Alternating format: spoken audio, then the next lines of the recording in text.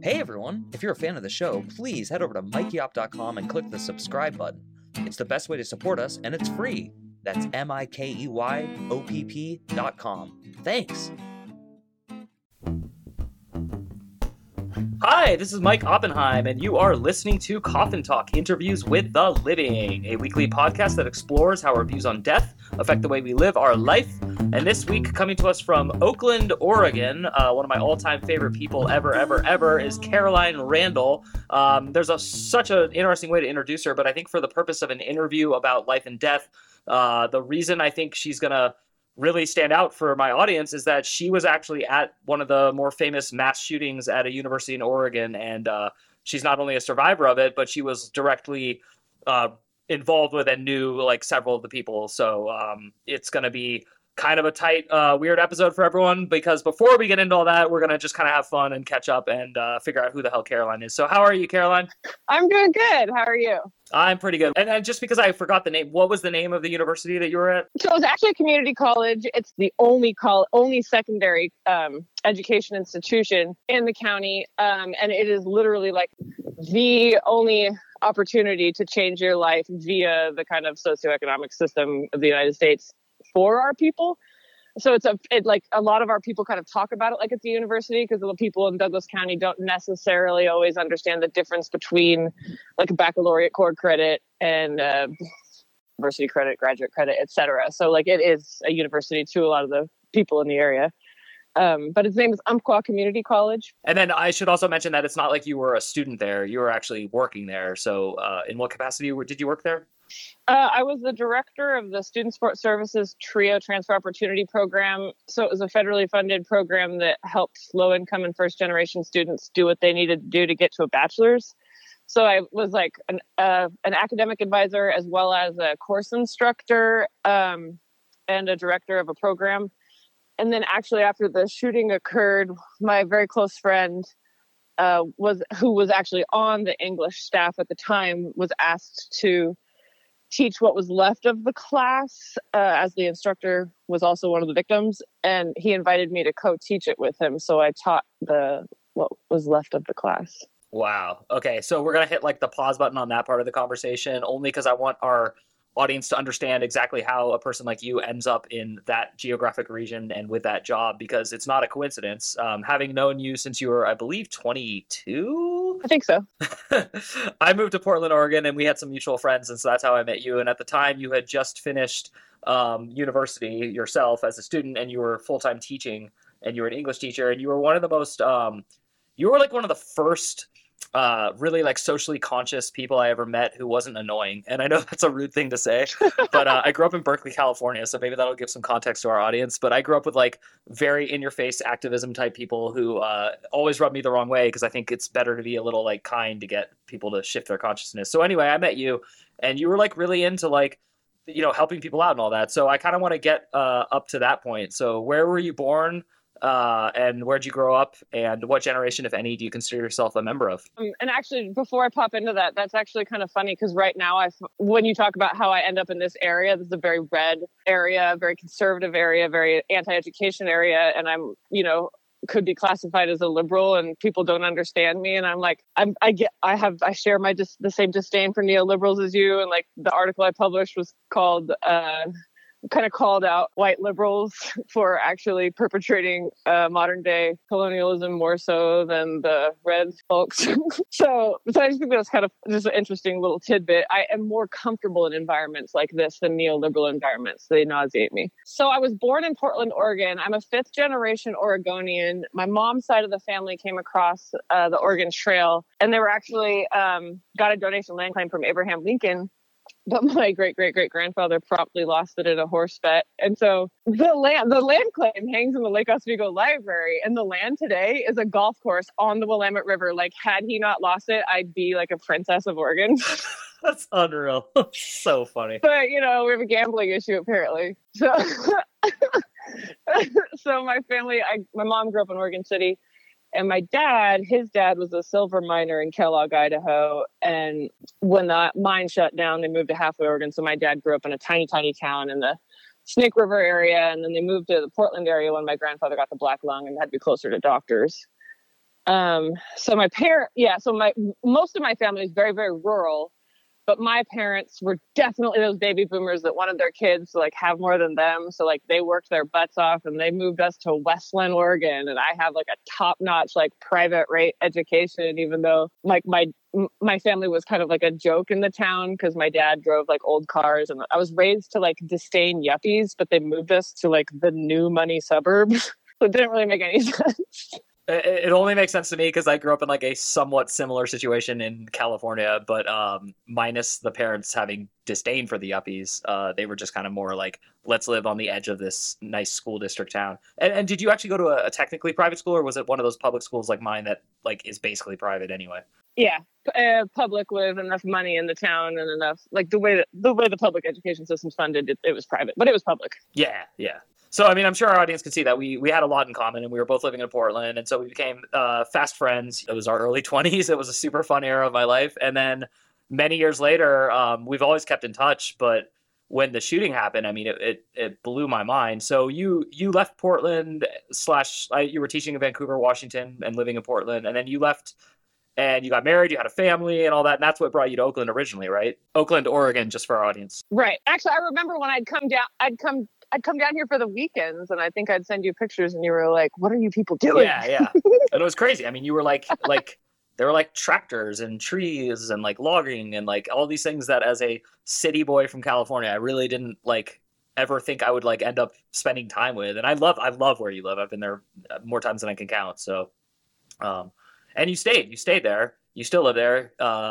So, I think let's just tell us the story of that day, and then maybe I'll ask you about the follow-ups and stuff. But after you tell that story, I think I'll ask you what you think happens when you die. I think I'll wait and first just have you tell us the story of that fateful, awful day. Okay, and then before I tell this story, I'm going to preface it with what's interesting is I have literally not really talked about this publicly. It's been 7 years, and a friend of mine's father is a lawyer in Portland, and he's part of this big anti-gun legislation program, and he wanted to interview me for his campaign. And I answered his phone call and answered his questions because I've known his son since I was 5, and he's like a father figure. And I talked to him and it wasn't a family friend. Like I didn't necessarily understand what the legislation was he was interested in. I don't know I still to this day don't know what his campaign is, even though I let him use my story. Because I have always felt a disdain for the people that like created an identity as a shooting survivor and I somehow felt like they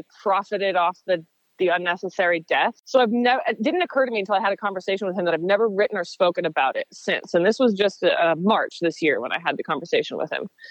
And so since then, I was unable to stop my body from kind of shaking while I was telling him the story. So I was like, well, maybe I should write about this because I write to process. And then I sat down and wrote. And like, it was really interesting because I've experienced quite a few traumas in the past 7 years. And to me, the school shooting was the least significant because like when other people were walking around as if like the rug had been pulled from under them or like, how could this happen or this, that, or the other? I'm like, you clearly have not been a social critic your whole lives. This is a natural product of our vacuous kind of social structure and, you know, the values that the consumerism and the patriarchy and the capitalism like lead directly to this. And like, how do you not understand? This is a natural product, right? And like, yes, the actual personal losses were jarring, but to me, it wasn't shocking at all. And what was shocking was that 7 years later, I'm finding out that, okay, this did affect me quite a bit more than I realized. And then I'm like, holy crap. And what did the other things do to me? Let's pull out of survival mode. So I just kind of wanted to preface with that. So the day of the shooting, I remember I was kind of newly divorced. I was raising my 2 and 3-year-old on my own. And they went to the daycare at the college. And I remember the night before, a really close family friend of mine like had like not really a stroke but like an episode or whatever, so, and her caregiver wasn't really doing a great job, so I had spent the whole night before like wiping down her microwave, getting the lint out of her dryer, like little things that she couldn't do and her caregiver wasn't paying attention to. And I'm a writer and stuff, and I remember at like 4 a.m. I had this poem in my head, and so I was like, okay, I'm gonna get the boys ready and I'm gonna get to work early and I'm gonna write this poem because I've was too nervous to like sit down and write it before I got to work because I'd surely be an hour late. So I have this very vivid memory of like 5 o'clock in the morning driving to the college with a 2 and 3-year-old, getting him set up in my office with like milk and breakfast and all that. And they always had a box of toys in my office. And I wrote my poem. And then the daycare opened at 7:45, so I remember taking him up there. And my good friend, whose office was in the daycare, he's writing staff and he's a poet. And so I was like, "Hey, I wanna share this poem with you. I want to read this poem to you. But I got to take my kids up to the daycare and then come back down and I have this, that, or the other." And he's like, "Oh, I really want to hear it. I want to hear it. Let me be down or whatever." So I dropped the kids off, came back to my office, got the day running, got the students off to their 8 a.m. classes, blah blah blah. And then he popped by my office and he was like, "Hey, I want to read your poem, but I forgot I have a meeting with my boss." And his boss was the department chair for the literature department. And so I was like, "Oh yeah, no big deal. I'm here all day, come back in an hour." So that was about 10 in the morning. I can't remember. What's really interesting to me is that I literally could not tell you the details of like what happened at the shooting other than my own experience. I can't tell you the name of the shooter. I can't tell you what time things happened. I never process those. But yeah. But I remember him leaving, and then about like 10 or 15 minutes later, I remember distinctly the bartender for the Lamplighter came into my office, which is a local bar, and she was just like, "I need something printed in color for my anatomy and physiology class, and they won't let us print in color in the library." I'm like, "Okay, here you go, girl." So, so I printed those, and as I was like handing them to her, I just heard this, "Follow my voice, follow my voice," and it was an advisor in my program, and so I just naturally followed her voice. And then I understood that kind of everybody in the campus center where my office was like all moving in the same direction. And I was like, "God, what's going on?" And it wasn't until we were all herded into the financial aid office and told the duck that I was like, "Oh, there's a shooting." And then all of a sudden my phone starts going off, and like my phone is going off, and it's like school shooting in Snyder. And my heart stopped because my best friend was just on his way to Snyder, which is the building that the English department is housed in. And so I remember stopping walking, grabbing my phone and texting him. And I'm like, "There's a school shooting in Snyder. Where are you?" And I couldn't breathe and I couldn't move. And the advisor that was getting everybody to follow stopped with me. And she was frustrated that I remember feeling frustrated. She was frustrated that I stopped. And I saw the 3 dots on the iPhone and I just fell to my knees and was able to breathe because he's alive. He's texting me back. And so then I was able to get up and I followed her in. And then he's like, "What?" And he's like, "I forgot my materials. I'm up in my office." And I'm like, "Thank God he's a dipshit." Like if that was me, I would have been prepared and on time and in the right office. Okay, that makes sense. So then the next thing I said is, "My babies are here," because his office is in the daycare. And so he goes, "Hold on." And apparently the communication mechanism to the daycare didn't work during the shooting, and I was the first one to alert them of it. So he went in and tried to tell the director, and she's like, "What?" He's like, "Caroline wouldn't lie about this." And so he didn't tell me for a few months, but my younger son's class was out on a walk at the time, and they very much frequently walk by Snyder. Like I remember it was a joke with the administrators on campus that I'd be walking with administrators from building to building, and if I just had to dive bomb behind a rhododendron, it's because if that 2-year-old saw me, it was like game over and we had to go home. So, but apparently the teacher had decided to go up to the track rather than on a whim, no reason. So there's, Evan's class very much could have been part of that shooting. So basically once I knew my kids were okay and Tafeo was okay, I remember just sitting cross-legged in the financial aid office, like fine, calm as a cucumber. My phone kept going off with different students, kind of giving me updates on who's dead, who was alive, what was going on, and things like that. Friends from high school that knew that I was in a shooting before I did, texting me. And I'm like, "How do you know? I mean, you live in Portland. How do you know about?" Like insane. And then I remember there was a woman hyperventilating in the financial aid office. And I don't remember if I put my hand on her or if it was more of like an energy transfer thing. But I was like, "You have to be calm." And it reminded me of this book where the Hmong people were trying to escape persecution and they had to give their babies heroin, just enough to keep them from crying in the night and having the whole village be massacred versus, or, risking them dying because they had to give them heroin to save the village. And I just remember like kind of putting my hand on her and I was just like, "Breathe, like we're gonna be fine." And it was like 45 minutes or so before we're let out. And then the part that the part that I found out later, these 2 students of mine, they were both like kind of in their 50s. Like the last time they'd been to high school or college was like 1981. They, one of them had just made meth in the hills of Douglas County for years and stuff like that. Not from an educated family. The other one was in a super domestic violence relationship. She had just gotten out and was like squatting in a house with her 18-year-old daughter, doing everything she could to try to like teach her 18-year-old daughter how to like become independent. And we had spent all summer trying to get her like birth certificate so she could have an ID, so she could get a job and like a driver's license. And these women both tested into the lowest math and writing you could, math 10, writing 10. And they were so discouraged by that, but they had each other. And so they were like, let's take every class together. We'll get each other to college level. They went through my summer bridge program. I saw these women every day. And Kim tried to stop the shooter, and she was shot point blank in the chest. And Sharon gave her CPR until she died. And that was the college level writing class. They were on their second day. They'd made it to college level writing. And I just remember, yeah. So like when Sharon graduated, she wore a big picture of Kim on her gown. And I've taken Sharon on to the college and stuff to be with her as she does her best to like grieve positively, but the former president of the college is just, it's disgusting what she does with the event and its memory. Maddening really.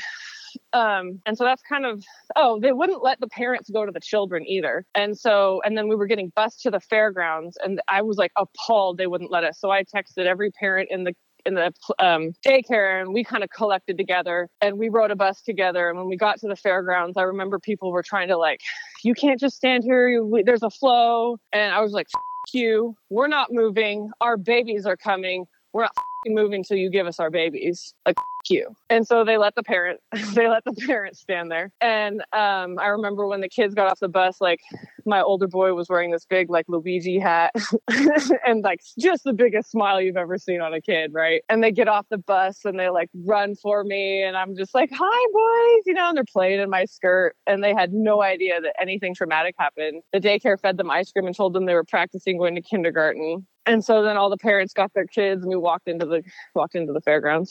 Okay, I mean, I want to keep these episodes, at a reasonable length. So the reason I'm not going to ask like a million follow-up questions is I think our audience can just kind of, read about the actual event if they want more details, and B, I think the parts you shared was exactly what I wanted, which is to hear the connections to the people and just the connections to how a tragedy feels. I'm more interested in talking about the act of living as a human on Earth with death all around us. So I would like to know, what do you think happens when you die? That's the first question. And then, did this event change that or not? Okay, good question.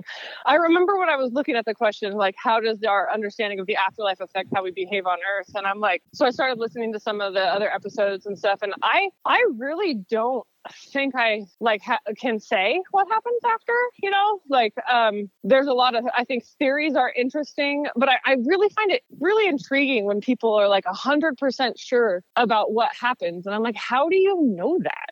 I'm also very interested in consciousness and, the fact that it's not visible, and it's like the way you can prove it, I guess, is through the performance of language, but I can't say I think it's interesting when people can claim what has consciousness and what doesn't, and I'm like, I don't understand how you can make that claim. So I don't have any idea what happens after we die. I do have a sense that I've lived before, and I'm like, okay, what am I supposed to get right this time? What's going on? Like, what am I doing wrong? Right. And I was talking to my other friend Michael the other day about it, and I was like, maybe my job is to just neutralize my energy before it gets put back in the universe so that it doesn't do any damage the next time. Wow.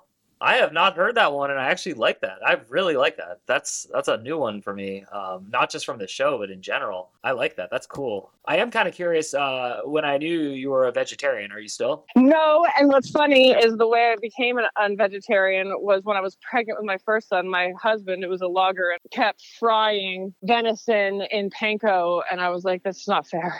This is like the most delicious thing I've ever eaten. So then I only ate meat that was like harvested locally, and slippery slope.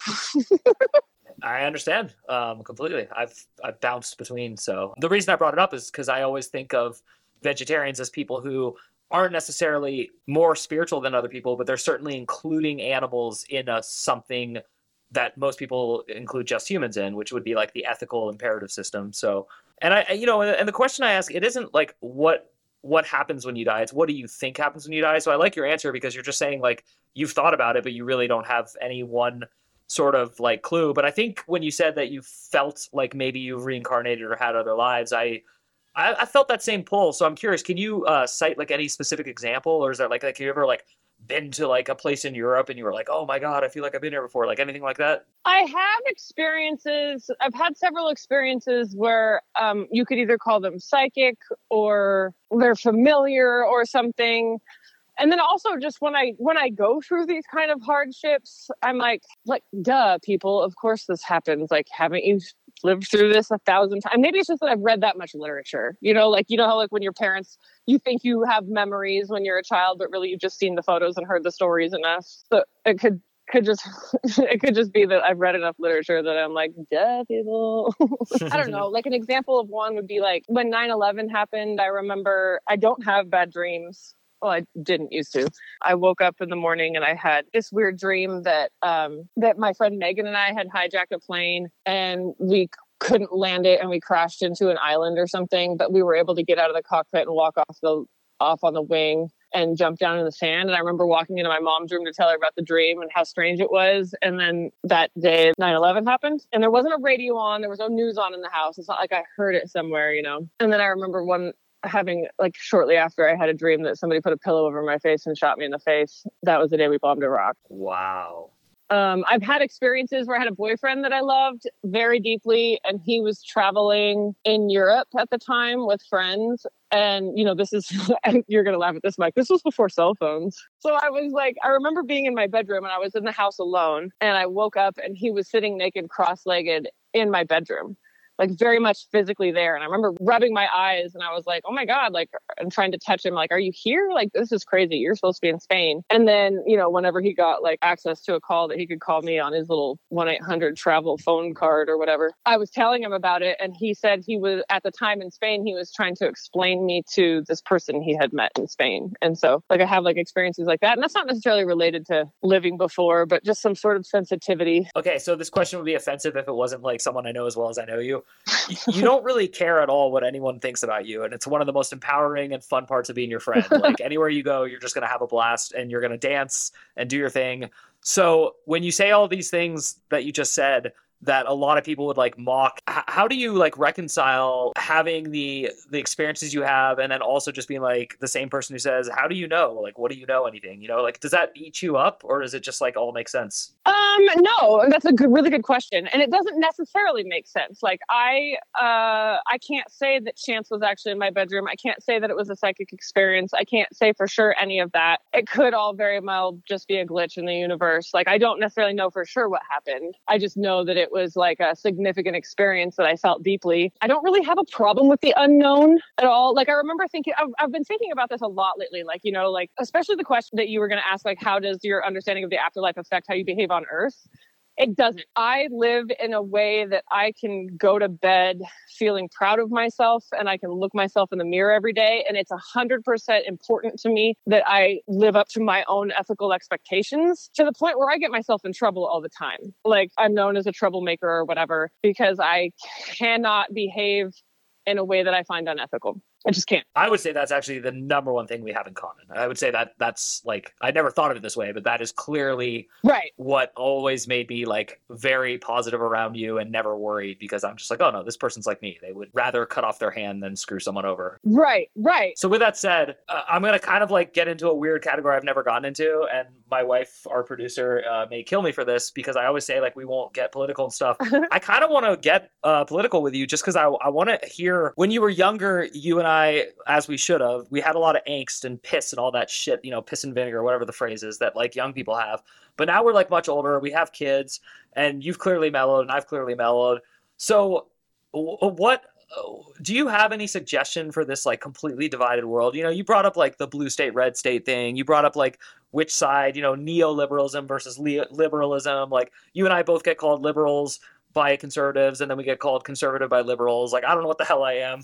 Right. So do you have any like overall feeling or advice for like, I'm going to assume there's millions of people like you and me. Absolutely. And what's interesting is like when I left the college, I was desperate to find work that I found meaningful.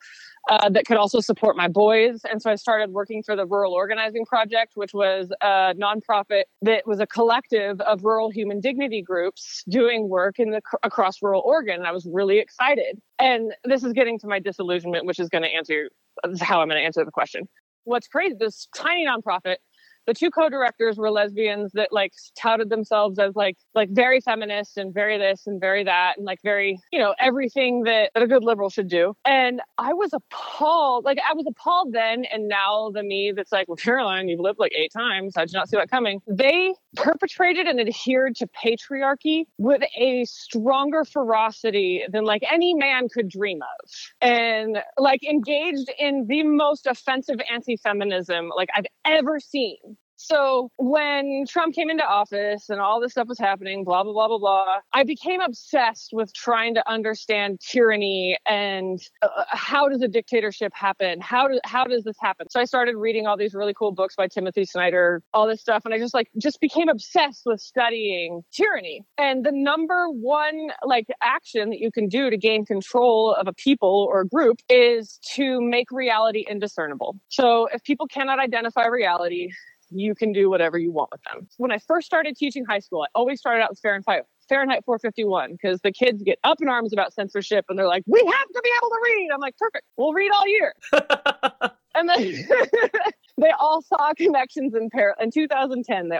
2008 to 2010, they all immediately saw connections between Fahrenheit 451 and our world. It was like very clear that the earpods were our headphones and, all this stuff. 10 years later, when I left the college, I did go back to high school and tried to teach, and it cut me to the bone. These kids refused to see the connection. So in just 10 years, it was so depressing to me that I was like so dejected. That's when I went to ROP, and then I was like, oh my God, nothing exists. I became like anti-political, and it was kind of a thing because I am an educated white woman and I hold a lot of privilege.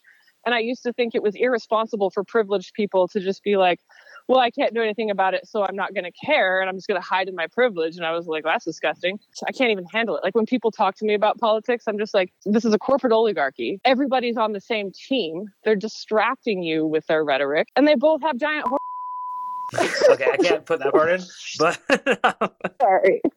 No, you're rambling, but I wanted you to, and there were many poignant sentences there, and I wanted to take the governor off the car today because I feel like I keep interviewing guests who have these profound and interesting things to say, and I want this show to take the full steam ahead approach to life because I want our guests to really discuss what's important to them. And I think that talking with you about these kind of events and hearing your experience at the college that day, it's really eye-opening to me because I don't think there's a lot of people out there who think there are people who survive mass shootings and say, both of you shut up, like calm down and stop fighting and arguing. And so I wanted to have you on and I wanted to hear you talk about it, and you did. And I'm impressed by everything you said. I also think that I should have sold at the beginning of the interview that you're a fantastically successful single mom, and that does play into a lot of this stuff. That's a hard life. So I am going to have to end the interview now, but I always give my guests the last little floor. So this time, instead of getting specific and political, just what would you like to say to uplift humanity? Oh, that was my biggest concern. As I was like, am I going to be depressing? No, it's not depressing, but I know you have warm, uplifting thoughts as well. I mean, you write poetry. You're very expressive. So what's really interesting in where I am in my life and how I survive is I've kind of let go of the rest of the world, and I really have to nurture myself. And the way that I can kind of thrive, I have my youngest son would make fun of me. He's like, why do you have 3 gardens, Mom? But I garden, and it's really important to me to be connected to the cycles of life. We just built a rabbit hutch, and we're going to raise meat rabbits, and we're going to try to produce some of our own meat. We have chickens, big vegetable garden, and just the more connected I am to earth processes and life cycles, it's like, okay, we still have access to reality. This is real. That's great. The connection to nature. Yeah. And actually, it's funny because when I first met you, I think you were a big Henry David Thoreau fan, and I used to make fun of you about that. I could be wrong. Well, and people make fun of me for how much space I use in my garden for flowers because you could use it for produce food. And I always say the Persian proverb, if I had 2 loaves of bread, I would sell one and buy hyacinths, for hyacinths will feed my soul. That's cool. And that's the only reason I know that word is because I do a lot of crossword puzzles, and it's one of those necessary words that you have to memorize. Well, Caroline Randall, I cannot thank you enough. This has been just a total pleasure for me. The only thing you did was you gave me a lot of work as an editor because I got to put a couple bleeps in, but that is okay. I wouldn't have it any other way. So thank you so much for coming on our show and helping us put another proverbial nail in the coffin. We appreciate you. We appreciate our audience. And as always, I'd like to remind our audience to please head over to mikeyop.com, mikeyop.com, and hit the big old contact subscribe button so you can get the full Mikey Op package, including essays, books, podcasts, music, and all that other good stuff. And to everyone who's listening at home, thank you so much, and we will see you soon.